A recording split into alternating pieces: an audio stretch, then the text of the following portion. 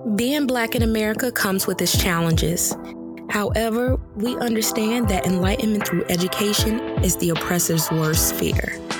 By bridging the gap between academia and the people, our purpose is to equip you with knowledge that breaks down barriers during your journey towards truth and freedom. Welcome to the Black and Highly Dangerous Podcast.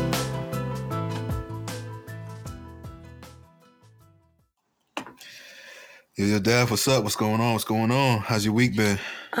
It's been pretty good. I'm back to work now, collecting this data. Okay. So, trying to get my rest in, get my exercise in, but, also be really productive. I'm actually in another step competition. Remember? I did a little, and they don't want to let me win first place, man. I really need this first place. I need a win this week. So you got good teammates this time? Is it like with teams or is it by yourself? No, this time is not with teams. It's individual. So I'm just fighting for myself this time. So I'm hoping I can win first place. That'll be my win for the week. I wonder if people if you put it because it's like a Fitbit. What are you using? Is it? I use a Fitbit. I wonder if somebody just put it on their dog and just let their dog walk around in the backyard all day or stuff like that and get all these extra steps in. That's so funny. That was actually a joke that because I was in a competition last week too. Mm-hmm. And somebody said that because the first place person was just way ahead of everybody else. And they were joking. I know it was a joke. There are ways to cheat. I personally don't because it's I'm doing it for the physical activity. And of course, I want to be competitive and win, but I don't win anything by just moving my arm around. But because one time when I did my oral comprehensive exam, I went in probably with 2,000 steps. And because I was talking with my hands so much, I left my comprehensive exam with 7,000 steps. I'm I have not walked 5,000 steps. So you're doing a lot of walking in that presentation. Yeah. But I was sitting down the whole time just talking with my hands. So there are ways. I don't do it. Now, I will dance around my living room or walk around the house, but that's still actual steps. Okay. Yeah. Me and Kristen just got Fitbits. And so I didn't set mine up yet. She set hers up. And so she be using it all the time, telling me her heart rate every 5 seconds. Yeah. So y'all need to friend me. So I gotta set it up and start getting my steps in and seeing what that look like. Yeah. Trying to be healthy. Yeah. What's been up with you? Nothing. The same old teaching and just trying to, stay afloat. Everything's been good. Really just trying to now. I'm at the point now where I'm a couple years away from tenure. Oh God. So I've been really trying to. These next couple years now, I got my teaching out the way, first couple years, and I got my service out the way these last couple years, and now these next two is nothing really going to be really just about research and getting some pubs out. Get them publications out, yeah. Yeah, so I've been focusing on that, figuring out what I'm about to write about and getting some things ready to mark up. But yeah, nothing super exciting for the most part. Yeah, well, what do we have on the... Today's topic? Yeah. Can't even think of the word I wanted to say. What's up for today? Today, as you know, we haven't did it in a while because, we had the holiday break. And then this month, we just started getting back into the flow of things. So it was our listener guest episode where we bring in either a friend of ours or a listener of the show, whomever, to come chat with us about pretty much current events that's been going on for this past month. And of course, things that they'd like to talk about too. So who we have on today's episode is Reverend Daryl Paul Lobban. And you may be familiar with that last name. Yes, this is Dr. Siobhan Moore Lobban's husband that was on last week talking about anxiety and is our new resident psychologist. And now I guess maybe Daryl will be our resident reverend. Yes. They are Black love couple goals. You know what I'm saying? They out here doing it. Mm-hmm. Making a change in the community and making moves and coming to chat with us on BhD. So we definitely appreciate it. Mm-hmm. But yeah, so of course we're not doing Oh Lord News, which is the norm, because pretty much this entire episode will be full of Oh Lord News and current events and all that stuff. So we'll talk about things like religion, politics, and a lot of other things that's been going on, with maybe some empire actors potentially. But you guys will hear our viewpoints on that in the episode. But I guess without further ado, we can get into it. Catch up with y'all later. Started. All right. Peace. Today we have a very special guest, the Reverend Daryl Paul Lobban, Director of Communications with the Episcopal Diocese of Washington and Fellow at the Dietrich Bonhoeffer Institute. Did I get it right, Daryl? You got it correct. All right. Welcome, man. Welcome to the show. Thank you. It's good to be here. Yeah, I'm really happy to have you and to not only continue a conversation that we started last year, about the Black church and religion in the Black community, but also talk a little politics and current events. Yeah. It's really exciting. So this episode, for all of you who may be new to the podcast, pretty much once a month we try to get on somebody with us, somebody who we know or somebody who's been listening to the podcast. Come on, talk a little bit about their expertise area, what they know, share some of that knowledge, and then we get into some current events and hot topics that pretty much have been going on this past month and dive into it a little deeper, since we usually don't get the chance to do that with our other interview episodes. So this is our opportunity to do so. So we're glad to have Daryl to come on to come chat with us a little bit about all this good stuff. So we get started the way we typically start, Daryl. Just introduce yourself to our audience and let them know who you are and kind of what you do. Sure. Well, thank you again for having me on this podcast. So my name is Daryl Lobban. I am the Director of Communications for the Episcopal Diocese of Washington, which is the diocese in Washington, D.C. for the Episcopal Church. I think that's self-explanatory. And as well as for many people who seen over the past couple months, it's the Diocese of the National Cathedral. So a lot of my work is involved there as well, where George Bush was buried and John McCain as well. Also, my other role, I am Jamaican, so I have like 5 jobs, is I am a fellow at the Dietrich Bonhoeffer Institute. And for those who may not know, Dietrich Bonhoeffer was a Protestant church leader and Nazi resistor who was assassinated, killed by Adolf Hitler because he planned an assassination plot. He felt like it was his Christian duty to defy empire by any means necessary in the 1940s. So there's an institute that was formed in his honor. He was trained here in the United States and taught here in the United States and went back to Germany because of what was going on with the Jewish people. So before that, I was a youth pastor for 10 years and also worked as in external relations in Massachusetts. Nice. Really quickly, tell us a little bit about, because, a lot of times we have people on from many different professions and backgrounds and academic settings. And so we get a good picture of how those worlds operate as far as, moving up the chain and getting education. So just tell us a little bit about, your education and how you got to become Reverend Daryl Paul Lobban. Oh, sure. Well, I am a 3rd or 4th generation minister, so there's a little nepotism in there. But beyond that, academically, I went to Nyack College, which is in Nyack, New York, and got a degree in biblical and theological studies with a concentration in biblical research. And then I went to Boston University School of Theology, where I earned my Master's of Divinity in Christian social ethics. So that was most of my learning was done there. Nice.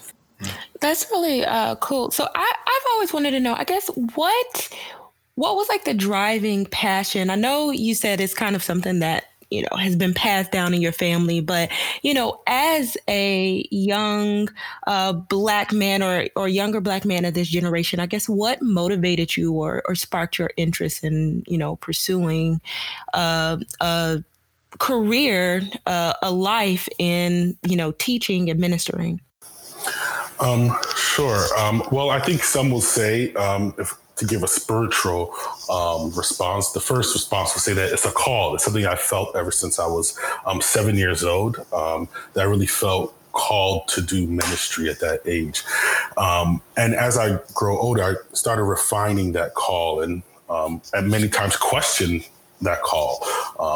Later on, I really felt like being a minister and getting that theological training is just so influential in how the world works, in terms of how politics is understood. It's because of theology and religion and the influence that religion has played over the past 5,000-10,000 years.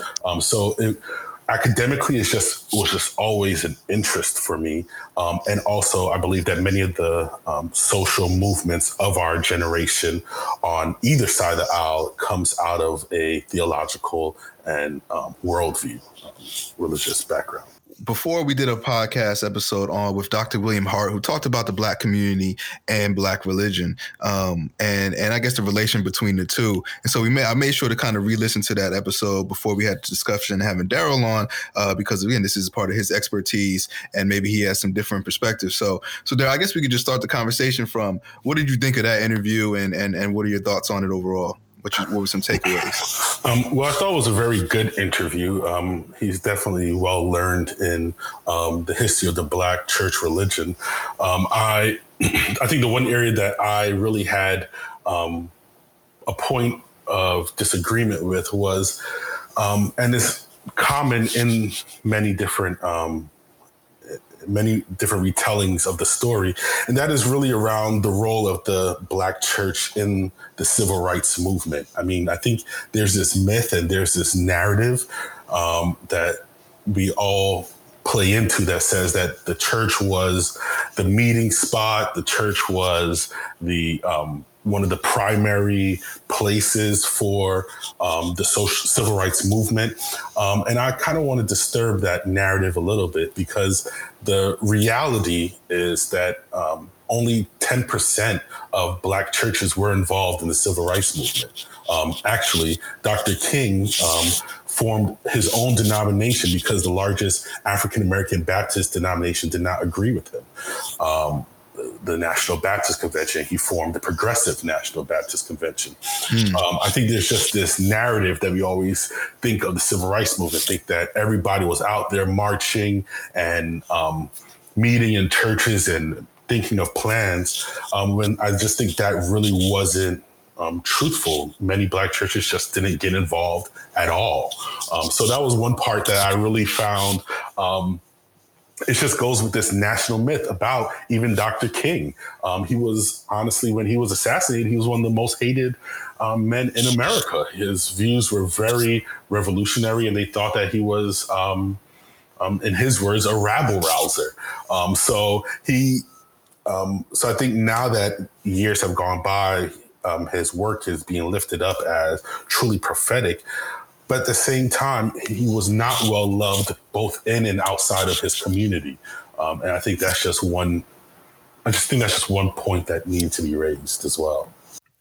You know, I think it's actually so funny. So, of course, it's Black History Month, and you see everyone quoting Dr. King, this, beloved figure. But like you said, back then, he was not, this beloved figure, especially, after he really started calling out people. When you think about like letters from a Birmingham jail and things of that nature.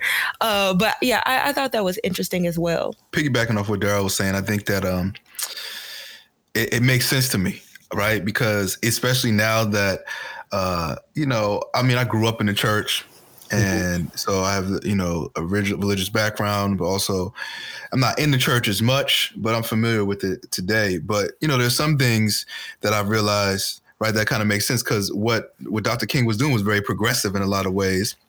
And I think what I'm noticing is that a lot of times people who are involved with the church or religion, sometimes what I see are a little bit more conservative in their political viewpoints. So it makes sense why maybe only 10%, or why Dr. King would not be accepted with many Baptists, stuff like that, because a lot of times the viewpoints, like case in point there, I've talked about it before in this podcast, one of the pastors that I grew up with in church, just talks about how she, was voting for Trump and trying to get people to vote for Trump. Because things dealing with like his stance on abortion and stuff like that. And that kind of caught me off guard. I'm like, whoa, what is going on here? But, looking at a broader scale, I think that's not as uncommon as I thought it was. Absolutely. And I think even now, when we think about like just the Black church right now, and the state that it is right now, given all the movements going on, the Black church by far is pretty silent. And I think that is just how it was back in the day. I think everybody wants to be a hero now that when they're older, they're like, oh yeah, I was a part of it. But the truth is that most folks just weren't a part of it. So I think, yeah.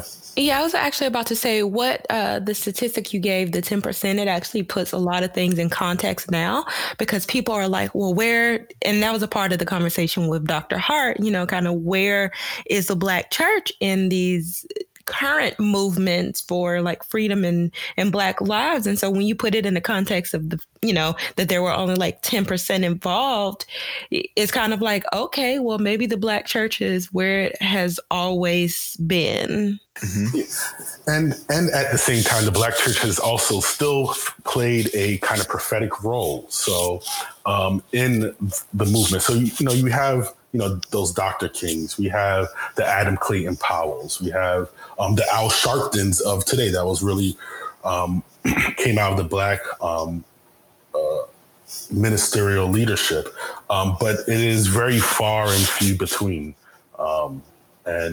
And today, when it comes to CAP, certainly there are churches that have like Nike Sunday, which I just think is very problematic for a number of reasons. But there's some churches that are participating, but by and far, it is very far and few between. Mm. I have a question that this came to my mind as we're talking about this. From your experience, from your, I guess, position in your profession, where you stand, how do you feel when, I know how I feel when I hear a pastor that I know, someone who is Black, who's like, vote for Trump or supporting Trump and stuff like that. I mean, honestly, I'm ready to like that. I really don't want to hear nothing else from you past that point. I mean, that's because of how I feel and my stance on the issues. But I mean, you being a part of like religious institutions and that being your profession, and I'm sure you have your own views on that. So like, what is your stance and your takeaway when politics are involved in these kind of capacities, and sometimes when people are supporting someone like Trump against all other kind of odds and situations? This is my view on someone that supports Trump. I think, is that the question? Well, yeah, from like if it's somebody who is a religious leader, right, coming out and like I'm just thinking from how I feel from my perspective, right? I'm not really in the institution. I don't work there. I would just be a member of a church, and I would hear my pastor saying this, and then I'd be already not have a lot of ill feelings towards that situation or that decision. But I'm saying you being in these spaces, some of these people being your colleagues and stuff like that, and I'm sure you have your own positions.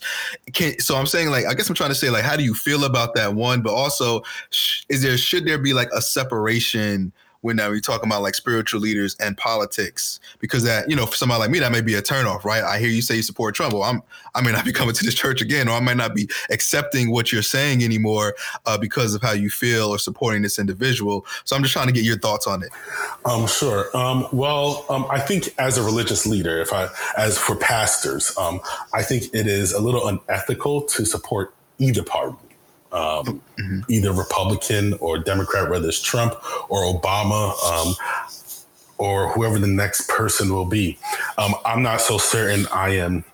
One of my favorite scriptures is taken from the book of Joshua, where there's an angel stands up before Joshua and says, Joshua asks the angel, rather, are you for them or are you for us? And the angel says, neither, I'm on the Lord's side.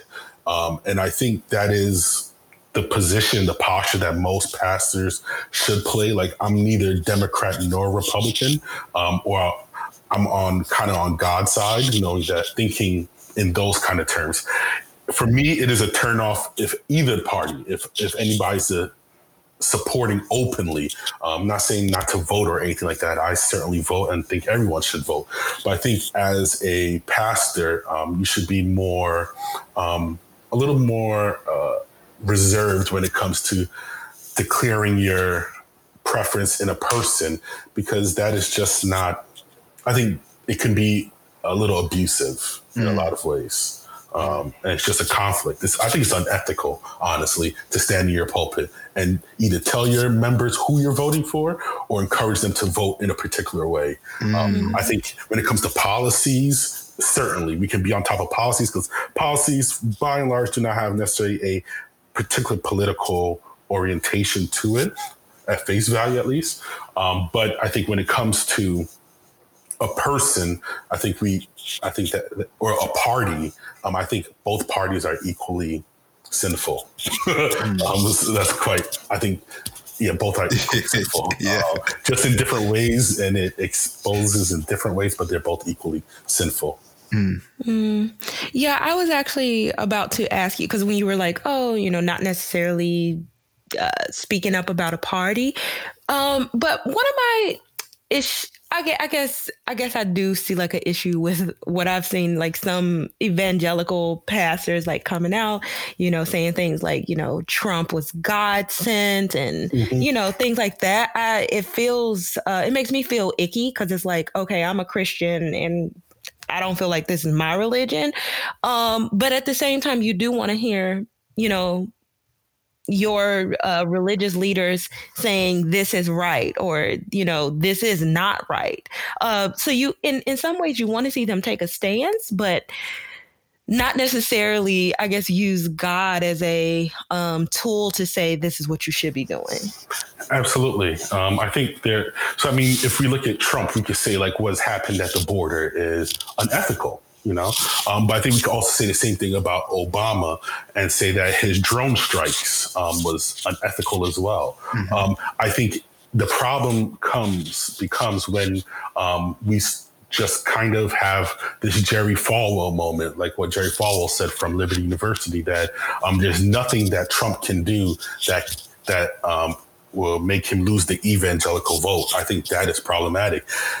As well as I think anybody that says there's nothing that Obama could have done that would have taken away the vote, I think that's problematic. I think the role of the church, one of the roles is priestly, but the other one is prophetic, which is to speak truth to power, no matter who is in office, whether they are Republican, Democrat, Green Party, Tea Party.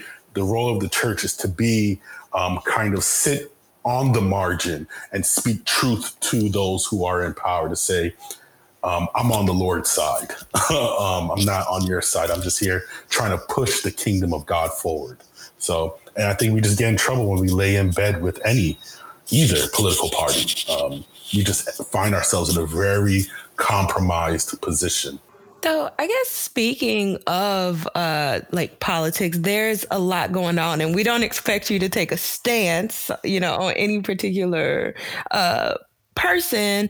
But I guess what are some of the issues that you think people, should care about and should think about as we are thinking about electing another official in 2020? Well, for me, I can tell you what my thoughts are, my top ideas. One would be around economic justice. And I think I'm just talking a little more personal more than anything when it comes to student loans and things of that nature. I just think that we need to have a conversation, that somebody needs to be talking about the economic justice for the middle class. And I think that's my personal view. But I think there's the role that the ethics of our banking system, the ethics around student loan providers, just economic justice on a whole, on poverty. I think that should be a top concern for Christians by far. I don't necessarily get into the abortion generally, just because I think that is just too highly politicized to be of any good there. But I think we need to be talking about gun control. I think that is a huge consideration for those who want a more Christian world, possess a more Christian worldview. I think those are my top two. I could be forgetting a couple, but those are the top two that's on my mind most of the time, really around economic justice and violence and gun control. Those sound good. And I know the abortion argument, that thing is always very politicized and always a mess when it gets into certain debates. which I always find interesting. But yeah, we're definitely not going to touch on that today. Sure. But as far as, I guess, and this Daph, this is open to you too. I mean, I know we had a brief conversation about the kind of 2020 candidates on the Democratic side, because right now, Trump is going to be for Republicans. But has there been any updates, anything you've noticed? I mean, I know Bernie Sanders has announced that he is throwing his hat again in the race, which again has sparked some conversation. And they're saying now he's the front runner, and people are wondering what's his effect going to be around this time around. So what are your thoughts on the current situation we're seeing with the Democratic Party? Well, I just have to say, I feel like, just thinking about the last run, the 2016 election, there were a lot of emotions and a lot of like divisiveness that came when that happened around like Bernie's not winning the nomination. Mm-hmm. And so it scares me, because it's like, I don't want that to happen again. Primaries happen for a reason. A particular party, they vote on the person that they want to, be in the actual presidential election. And if people have their feelings hurt, if their candidate doesn't win, I don't want it to be another just replay of the 2016 election to where we can't rally around a candidate that could beat Trump. And another thing, Bernie Sanders is old. Yeah. And it's just, to be honest, yeah, I'm ready for the torch to be passed to our generation.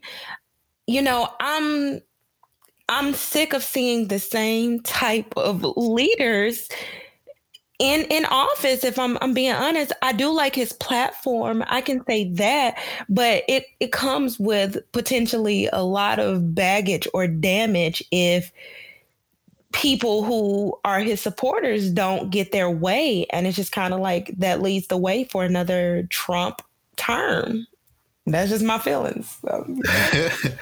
Yeah, I mean, I think you do have some points, and right now I honestly don't feel. I mean, it's very early, but the same kind of I guess support or maybe energy that Bernie brought the last time around, I'm not sure if I'm feeling it right now. And I don't feel like he's as like that in that same energy yet. Mm-hmm. And maybe because, I think, and I largely just think because of I think a lot of people who are in the race now kind of took from his blueprint a little bit and adopting some of that progressive lingo, mm-hmm. and are putting in their platform. So it kind of like evens it out, where like last time he was like the clear, like one of the only ones really preaching that kind of stuff. And so I don't know if this time around it'll be the same for Bernie as it was last time. Yeah. I think what the Democrats really have to really focus on is electability. And I'm not certain also Bernie is electable. I don't know how well he will appeal to rural voters. I'm not certain. He's, for most of his career, he's played like this ultra progressive kind of vibe. So I'm not too, I think someone that's more electable, and maybe I'm showing my hand a little bit right now. He's also old as Bernie. That's Joe Biden.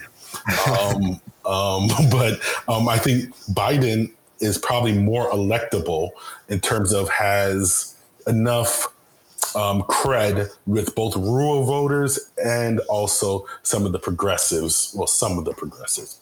But I'm more excited about a Biden run more than a Bernie run.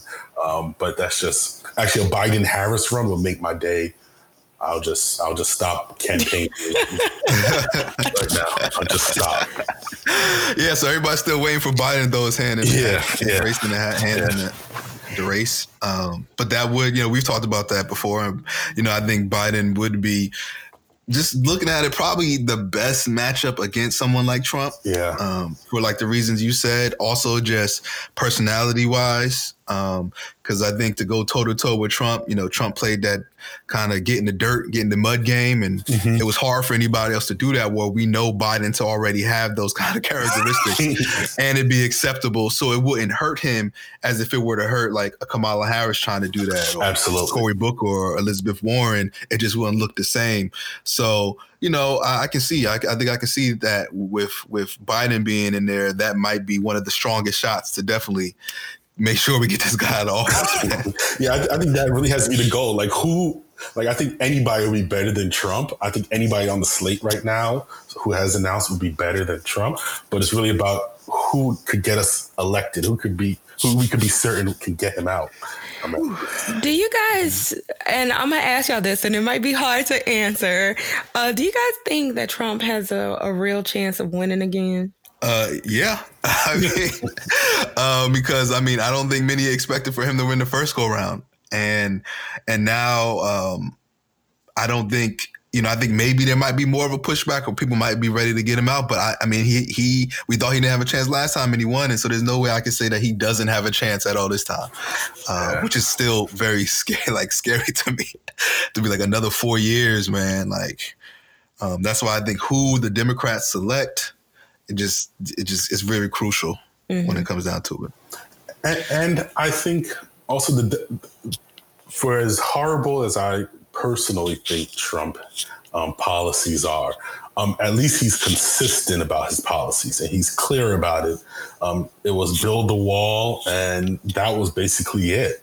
I think the issue that some Democrats are going to have is, I think Trump does have a chance of winning because Republicans are going to, most of them, most evangelical Republicans are not going to vote for a Democrat. They will feel like it is a betrayal of their Christian values to do such a thing.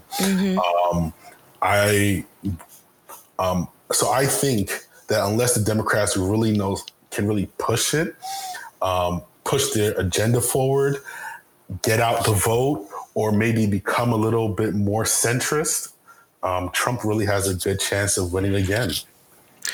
Yeah. Speaking of centrist, I've seen that a senator from Minnesota, Amy Klobuchar, how you say her last name again? Yeah. Klobuchar. Amy Klobuchar. I've seen a couple op-ed pieces talking about her, how she may potentially have somewhat of a Bernie effect as far as potentially maybe splitting the party in some ways, largely because she is more of a centrist and she kind of classifies herself in that way.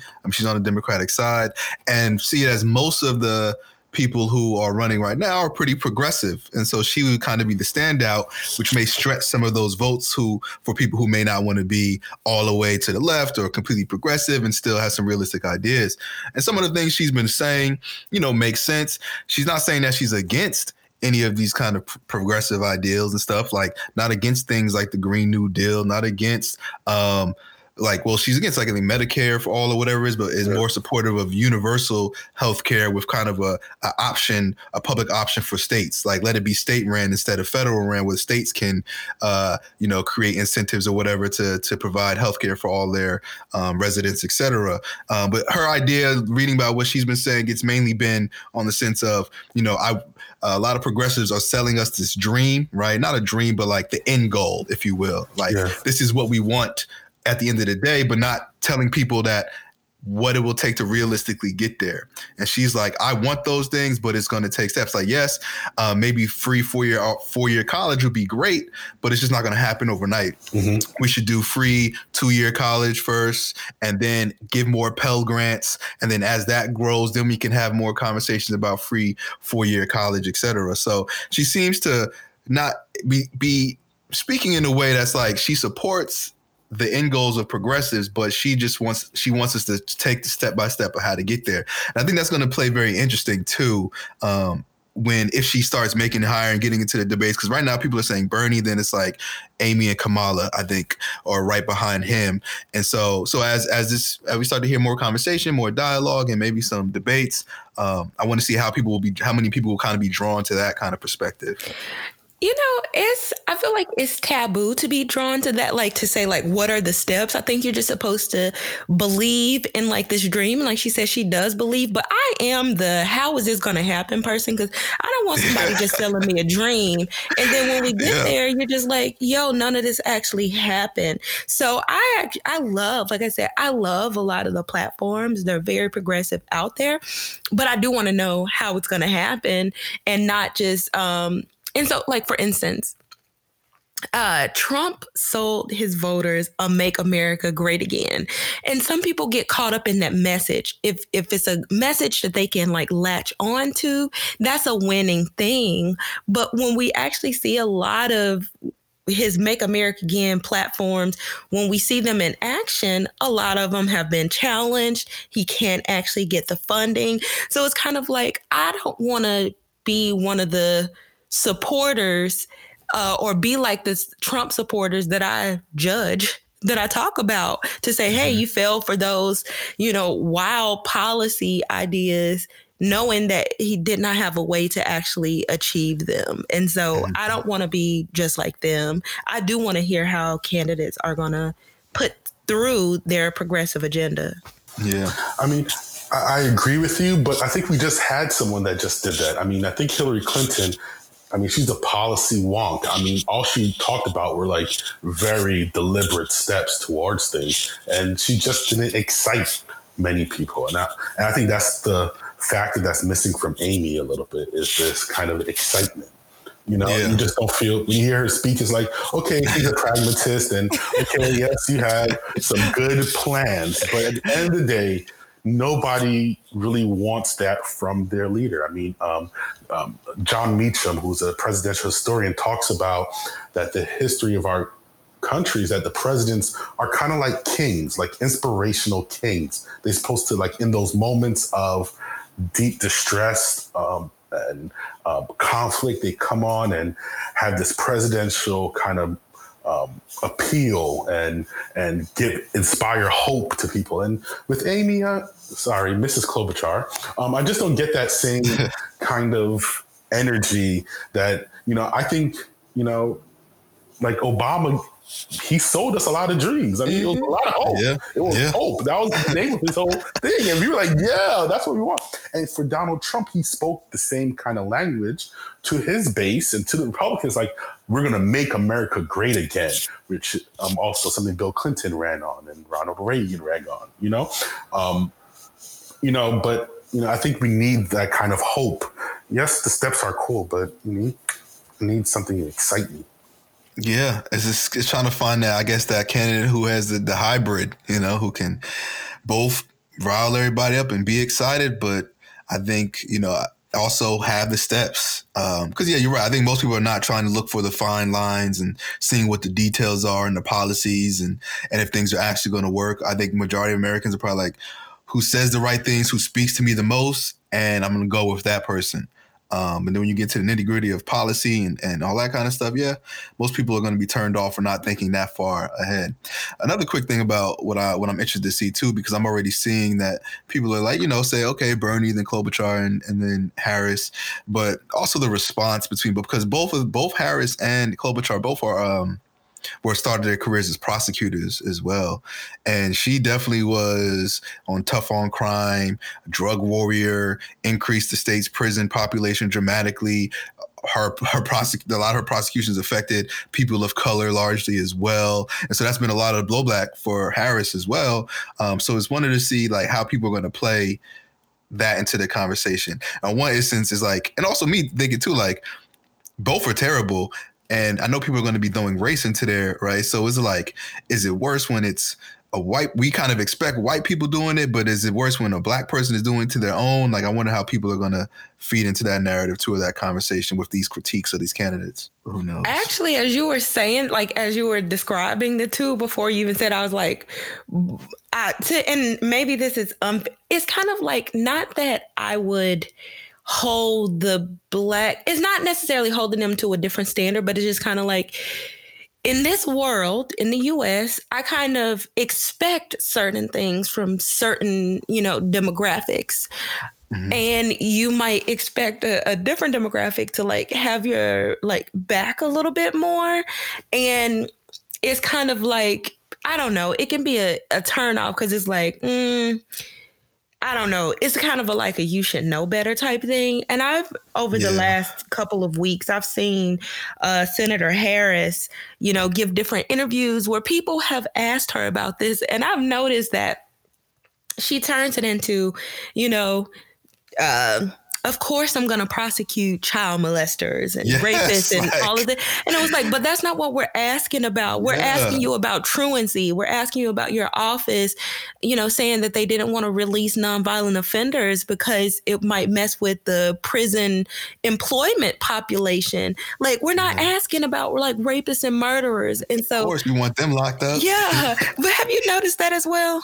Yeah, no, I've seen it. And I think that's one of the things that frustrates me with somebody like Kamala. And I think, she's not the only politician. Most politicians do that and they beat around the bush and not talk about what you're trying to really talk about. But it's just like, to me, what made me feel better is just say, my bad. You know what I'm saying? I'm sorry. Like, what I did, I wasn't thinking, whatever, my position, et cetera. I didn't understand the impact, and just show me that you recognize what we're talking about, address it, and then try to ensure me that it won't happen again. But by the fact you keep just beating around the bush with it, it's just like, it makes it harder. You know what I'm saying? It's like, come on now. We know what these policies did and how they affected our people. Just like own up to it. We all make mistakes, or we all don't make the best decisions all the time, especially when it comes to the Black community. And so let's move forward from here. But yeah, it's tough. Can I play devil's advocate for a second? Go ahead. Yes. And that is because I think it is, I also think that some of the attacks that Kamala has been getting is just not fair in terms of that we are judging her her 2003 and 2004 policy on 2018 realities. It's just totally different. I believe the times were different. For God's sakes, even with Obama just, before he was opposed to gay marriage up until, like 4 years into his term, so I think, and we just have this view that how things were back in 2004 is how is in 2018. There were certain policies. She was the district attorney, and that was her role in a lot of ways. And it's the same that we kind of beat up Hillary for with the super predators, and and the crime bill in the early the late 1990s. But I just think that I don't know if that argument is fair. That's all I'm trying to say. I'm not so certain how fair it is to judge someone on that when that was just the policy and the law of the land. Change the laws to a certain extent. Yeah, and so I think that's where Ty's point come in. Like, so I do feel like people can grow and change. So even like the Obama example, that you had, like, his views on gay marriage, and I think a lot of politicians have been there as well, have like changed over time. And I just want somebody to say, yes, maybe, reflecting back on that, maybe that wasn't the best approach. At the time I was, working with what, I had, thinking about the error or whatever it is, but these are the ways I've changed. But for you to double down, and like I said, it's not all of the things, but like, as somebody who focuses on education and understand that truancy is so much more than like your parents telling you to wake up and like you wanting to send Black parents to jail because their children are truant, like that's misguided policy. So for what I want to see is somebody to say, maybe that was a little misguided. This is where my heart was. And I see how we could, maybe do these things in the future. Because for me, if you're not a leader who learns and who grows, I don't want you as a leader, because I feel like there's nobody that is perfect. There's nobody that's going to know it all. But if you can't say that you've ever done something wrong or you've grown in these ways, then I don't want you, because you're just going to double down on all your bad mistakes in 2018 like you did in 2003. Yeah. And I think, even with like the Hillary critique, I think I can agree. Like, I don't think it was fair for her because it was her husband who was president. She was the first lady, and she supported it. So it's not even like she was like an elected official, supporting things like super predator. She was just giving her perspective, which of course was backing her husband. But yeah, Kamala, like, again, even with some of her interviews, I think even on the Breakfast Club interview, I think Charlamagne asked her, like, how do you, feel, or do you have any regrets about anything you've did? And she's like, my only regret is like, I wish I could have did more. I was like, dang, that was the perfect opportunity for you to be like, yeah, I probably should have did something differently with the truancy policy. One, largely because it wasn't even effective, like, because they even highlighted the fact that, we didn't arrest anybody because of it. But like, okay, I mean, you can even admit that, like, okay, maybe it was a mistake because it was effective or it wasn't my intent, whatever it was. But I think that was the opening for you to show us, like, you understand and you're feeling what we're saying. But I think by just discarding or not really fully addressing it, I think that's kind of like, I don't know, it's demeaning a little bit, and you're not really getting. And I feel like once you address it fully head on, then you can move past it, right? Because people are going to keep asking you and keep knocking on that door until you finally give them what they want. And if you're not giving them what they want, or at least responding to the direct question, then it's going to be lingering, that black cloud lingering over her head as she progresses, and I think that's going to hurt her. And I wrote a blog post about this not too long ago, and it's like I'm rooting for the black folk. Like, I'm giving everybody a fair shot, but, I'm not going to lie. I have my presence. Like, if I would like to see some black folk or some people of color up on the forefronts of this and really, taking the throne again away from Trump. And so it's not like but I think there's some things that I'm seeing that I'm like, okay, I just want you to really just own up to it and let's move on. Just don't act like it never happened. But we'll see. Mm-hmm. And if you haven't checked out that blog post, you guys need to read it. Very, very informative, very well thought out. Thanks. Yeah, check it out. Yeah, I'll check it out. So any other thoughts with, any Harris, whatever, Booker, the leadership, Bernie, Booker, yeah. Anybody? So many people in this field. So many. I think Booker is taking a little bit out of the Obama playbook with his appeal to hope, and like his announcement video was it almost seemed like futuristic almost. It was just like this whole hope theme. And something he's been working on. I don't necessarily think he has a chance of winning, but I do appreciate his appeal to hope and his appeal to the, I guess some will say, the better angels of our nature. I think has some issues when it comes to, I think they asked him recently about his, I think it was something related to like dealing with white people, and he says we need to learn to forgive them or be more understanding of where they're coming from. Oh my goodness! Step in their shoes. We need to. Yes, that's what it was. Yeah. Oh my god. Oh my god. So I'm not so certain how he will energize the black vote on that, but to each his own. Yeah, I think I saw, and that's something that you mentioned, the black vote, because a quick op-ed I was reading was talking about that, how Bernie really didn't do that well with the black vote as well. And so it's kind of like many of these candidates are like, who's going to get the black vote? Maybe the deciding factor, actually, in a lot of ways. Because, everybody's going to get the kind of progressive measure for the most part. And that Bernie did that, but really didn't get the black vote because he really didn't speak to the black people. But you have all these other candidates. And I really don't know yet. Yeah. Of course, you think the black people would be the front runners for that, but Kamala's been having a difficult time, and Corey, is not all the way up there as the other one. So we'll see, but I'm not sure. Yeah, I think it's fairly split. And, I didn't feel like Bernie necessarily campaigned toward me because he always talks about like getting away from identity politics. But to me, he does play identity politics with white working class voters, but that's another story. So right now, I think it would be split because, like I said, he does have a good policy platform, and those are policies that would indeed help the black community. But I don't know if there's anybody that's creating black policy. You get what I'm saying? Yeah. I don't know if we'll get, but I guess kind of going back to Daryl's point, like, come on, Joe Biden, throw your name in there. Because at least he's shaking up a little bit. At least Uncle Joe, he gets an honorary ticket to the cookout. I think. Yeah, Joe cool, man. Joe cool. I wouldn't be bad at all. And I would like to see how it plays out, I would love to see him debate Trump. I would love to see. I had a popcorn ready.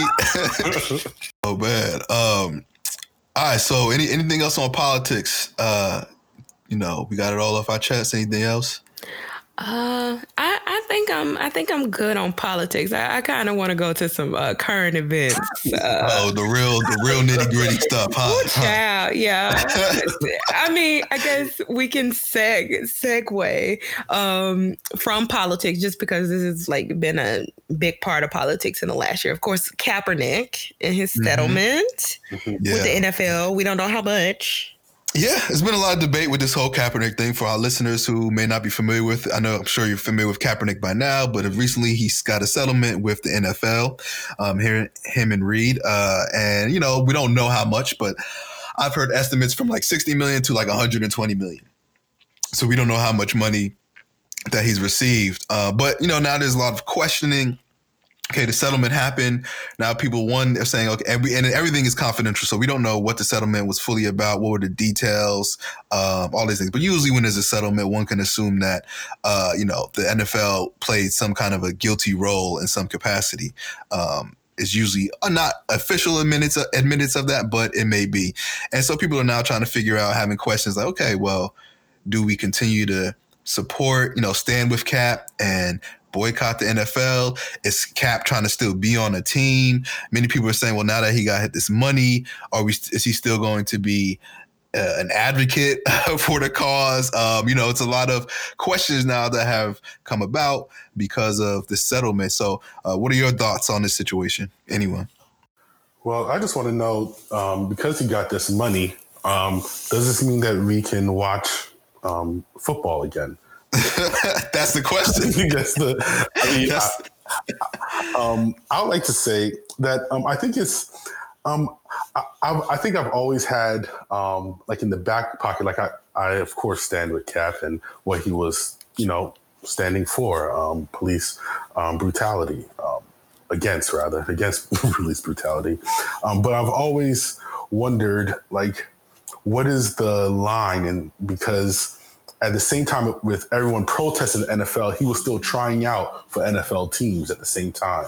So I think it was just a weird position to be in, because there could be an argument that if he felt like the organization is racist, that he should just walk away from it all and say, I don't want anything to do with it. And you can keep the NFL. I'm going to start my own thing, or be a social activist. But his kind of dancing with it, because I'm sure if the Patriots called him and said, hey, we want to put you on the roster, he would have said yes. So I was just a little conflicted. And I don't know how to reconcile it, but yeah.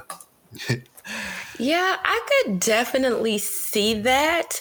And I think that's when kind of movements take a life of their own. I'm not sure he ever called for people to boycott, but it's just kind of like, when people maybe feel connected and they feel like this is not going, the way I think it should go, they decide what they want to do. I've never been like a football person. I've always watched things like the Super Bowl, but you were never going to catch me watching a Sunday night football. But I didn't watch the Super Bowl the last few years because it was just kind of okay, it's not something I want to support.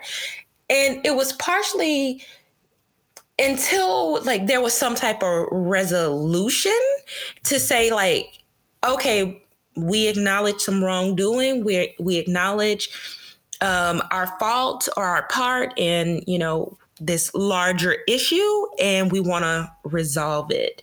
But I feel like I don't know, my feelings personally is when I feel like something has been done wrong, I feel like people should be held accountable for it, or organizations or whatever it is.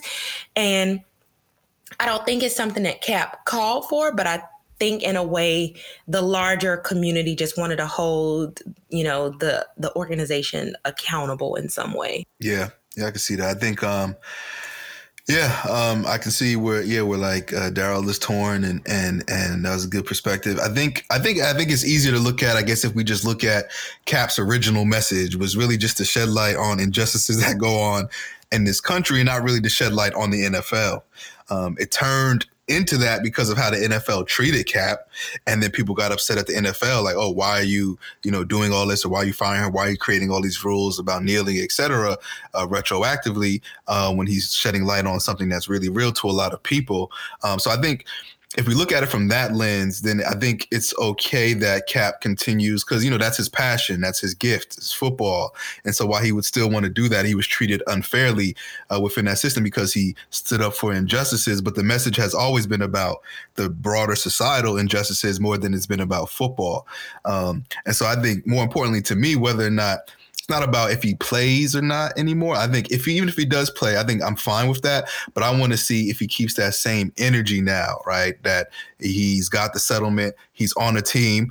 When the anthem comes on, will he continue to kneel, right? Will we see that? Or will we see him still be outspoken about these issues? I think that's what's going to be a little bit more important to me moving forward, watching Cap and his movements from this period forward. So I don't know. Yeah, it's going to be like a real recognize real situation. Yeah. Cap, real recognize real Cap.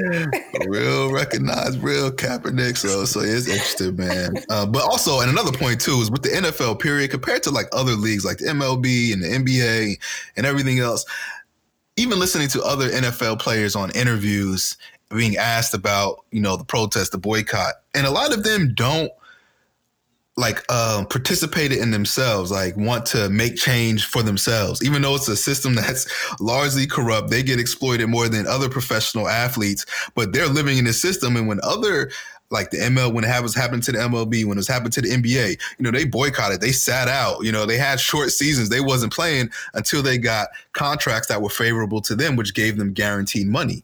And NFL players, for some reason, do not do that, as other professors. So part of it is also on them. If they want to see the change, they're going to actually fight within and be like, all right, I'm sitting, I'm not playing, I'm boycotting, as a collective. And then they'll get better contracts and better healthcare and all this other stuff and be able to have freedom of speech.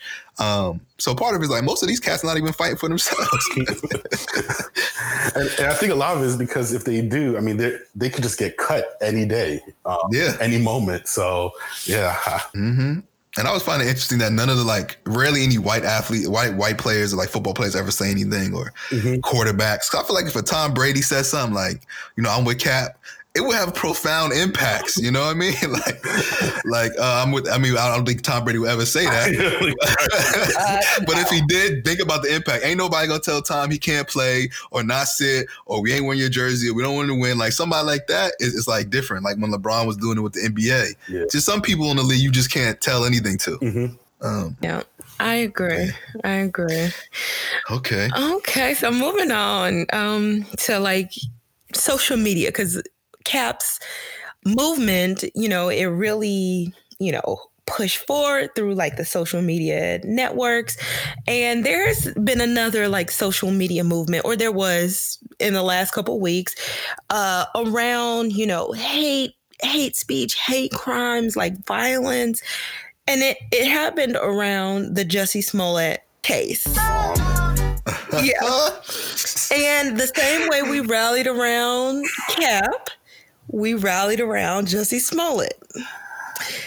Well, the latest, he's been indicted for, filing false reports and Jussie. Oh, goodness.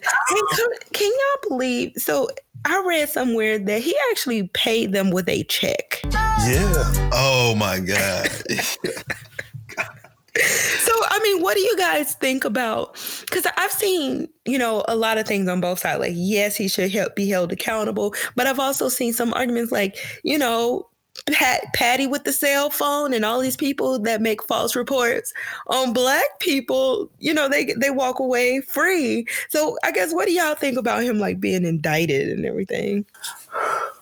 Well, I think Patty on the cell phone and Jussie and his noose are just two different things. I just think they're just totally different, because Patty was not on Good Morning America crying his eyes out about what was happening to him and how, people need to believe him and all that. I just think Jussie is just, I just think I don't even believe in cancel culture. Like, I'm totally against it, but I think Jussie needs to be canceled for this. That's how I feel. Yeah, this whole story has been ridiculous. I mean, I think there was this sense when it first happened. I was like, oh damn, that's crazy. Like, they really did that. Like, noose, MAGA hats, everything. And then, as I started listening to some other podcasts I mentioned before, and they were like, some people were like skeptical, like, oh, all the dots are not connected. And there was like a lot of blowback to those people. Like, what you mean? Like, how you blaming the victim? Mm-hmm. And then he went on, Good Morning America, like you said, did that whole, I guess he is an actor. So, it's probably second nature to him, and did that whole spiel and again, had people feeling for him. And then, what's interesting enough is that the police broke this story right after, like the next day, or maybe even within a few hours after that Good Morning America thing. And so it's kind of like, yeah, we were waiting, sometimes I think they may be careful with celebrities and dealings with certain things, but he kind of was like, oh, nobody's believing me or nothing's happening. And the police was like, oh, really? Okay, here you go. Here's what we have, everyone. I think he shouldn't have tempted fate in terms of like, I don't know. Because he is like, you can't push for a police investigation when you framed it. You get what I'm saying? That's like, did he just think, okay, these guys will never get caught. There's no way that people could ever find them. But also, so I'm one of those people, when I'm skeptical about something, I just keep my mouth closed. Because ain't nobody about to like come at me like you victim blaming you. I'm just going to keep my mouth closed. Because I'll be honest, when I saw the picture of his face after the attack, I'm like, oh, he got one little scratch under his eye. It didn't look like somebody that had been like really like brutalized. Like, we've seen like celebs who have, gotten into incidents, who have, gotten into these fights, and it's very clear. So I was just like, they really spared his face. That's all I was thinking. But I was just like, I ain't gonna say nothing publicly. I'm just gonna keep my mouth shut. I'm gonna listen and watch. And, all of this happened. I just, it's so unfortunate. It's like, what could have been going through his mind what could possess him to do this? I don't understand. I think he needs some help. People say they saying that police believe it's because he wanted a salary increase. Yeah. Like, you just can't ask for a raise, bro. Is that too much to ask, man? Oh, that's crazy, yo. You could have found other ways to get people rallied around you. Oh God. Yeah. But I think that's just what our culture is all about these days. Everybody wants to be famous. Everyone wants to be, known for something. Everyone wants to be like Cap. Everyone wants to, instead of just being themselves, and I think he said he's the gay Tupac. I think that's oh my God, I saw that. I was like, no. Oh man. So I think he's just playing, he's a product of our culture, I think, on some levels. He wants that kind of notoriety. Mm-hmm. And apparently Empire just pretty much took him out of like most of the episodes, if not all of them. Yeah. They reshot some scenes. So now it's like, I'm probably gonna be tuning in now just to see that. The ratings might go up a little bit for the latter half of the season. Like, you literally ended up getting the opposite of what you were trying to do. Now you're being taken out. Oh my God. Yeah, and I heard there's like potentially federal charges too, because I think he sent the note to Fox or whatever. And when you do things like that, I think because it's due the mail, it's like could become a federal offense. Mm-hmm.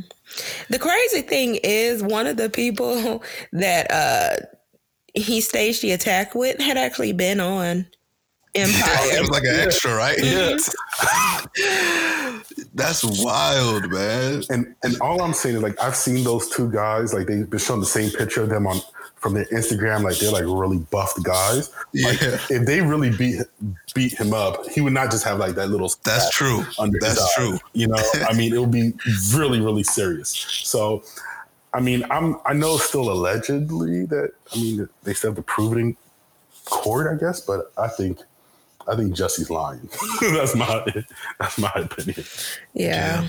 Somebody said he deserves an Emmy for his performance.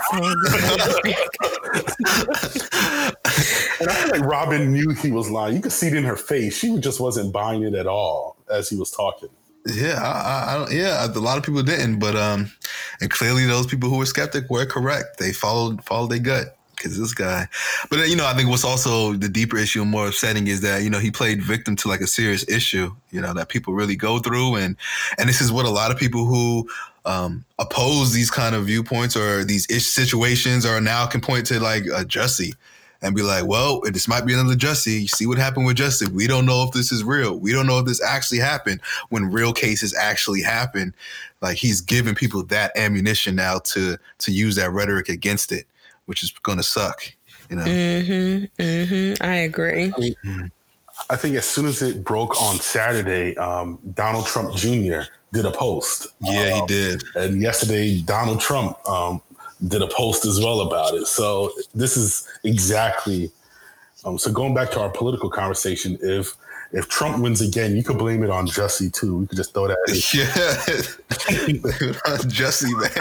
You're giving him, he's like, and that's what they said. It's like, you can't believe the media because they said MAGA in the beginning and they're not saying it now. Where's it all now when it's all fake? Where you at? Yeah. I'm like, oh, here we go, man. Thank you, Jussie, for making it even harder. Okay. Dummy, man. You're a dummy.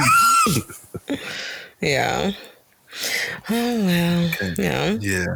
But no, this is any other topics you want to talk about? Anything else on the docket before we head off? I've seen that this whole Tristan Thompson drama again has occurred. Yeah, him and the Kardashian clan. Speaking of fake news, some people are saying that that's all fake and that it's just a publicity stunt because the Keeping Up with the Kardashians is about to come back on. Might be that. I wouldn't put that past them, man, because they are sick and twisted like that. Another group of folk who do anything for some attention but don't have no talents. That's what makes me mad about them. I'd be like, what do they do? Like, what's your job? Yeah, it's so funny. Every time they come up on BhD, we kind of go in. Oh my God. Anger in your voice. Yeah, man. I just can't. That family, man, is just something else, man. And I mean, because they culture vultures too. They just feed off of Black culture and profit so much off it. I just got a lot to say against them. Whatever. We gonna end this on a positive. We cannot end with them. I saw the Jay-Z kind of stepping up, helping out with like different people in the rap community with their like legal issues, tax issues. Yeah.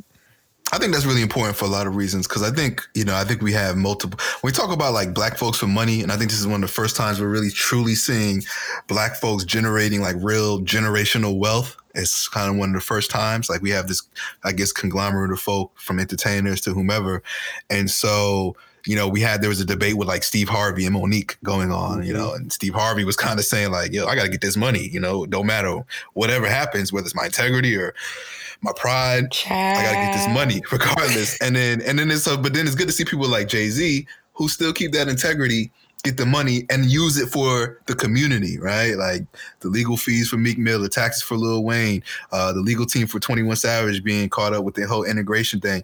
And so it's like, that is, that's really admirable to me. And I think this is what we should see, hopefully start to see more of, and other people with wealth keep doing things along those lines. I completely agree. And I feel like, talking about the positive in our community, building our community up, I think that's a good way to end this episode. Yeah. Okay, you know what? We got the Reverend on. Let's end this episode with a prayer. Oh, okay. All right. As a reverend, I don't like to pray all the time, Lord. So, okay. Well, if you don't want to, man, that's cool. No, I'll do it. It's fine. Well, God, we thank you for this podcast. Thank you for the days that you have given us life and breath on this earth. I pray that you will make us hungry for righteousness and for justice in this world. I pray that you would give us the courage to speak truth to power, give us the faith to believe even in those moments where we're void of all hope. Give us the the faith and the perseverance and the patience in this long struggle for justice that could only come from you. In the name of your Son, amen. Amen. Amen. Appreciate that. All right, Dad, we appreciate you being on with us, man. And it was a great conversation. Appreciate the prayer too. Thank you. I enjoyed being on having this conversation with you as well. Yeah, we definitely enjoyed you. If you're interested in continuing this and other conversations, visit our website, blackandhighlydangerous.com, to subscribe to our email list, suggest topics, and participate in our discussion forums. Follow us on Twitter, Instagram, and Facebook at BhD Podcast. And please don't forget to subscribe and rate our podcast on your favorite platform. And as always, continue to be the oppressor's worst fear.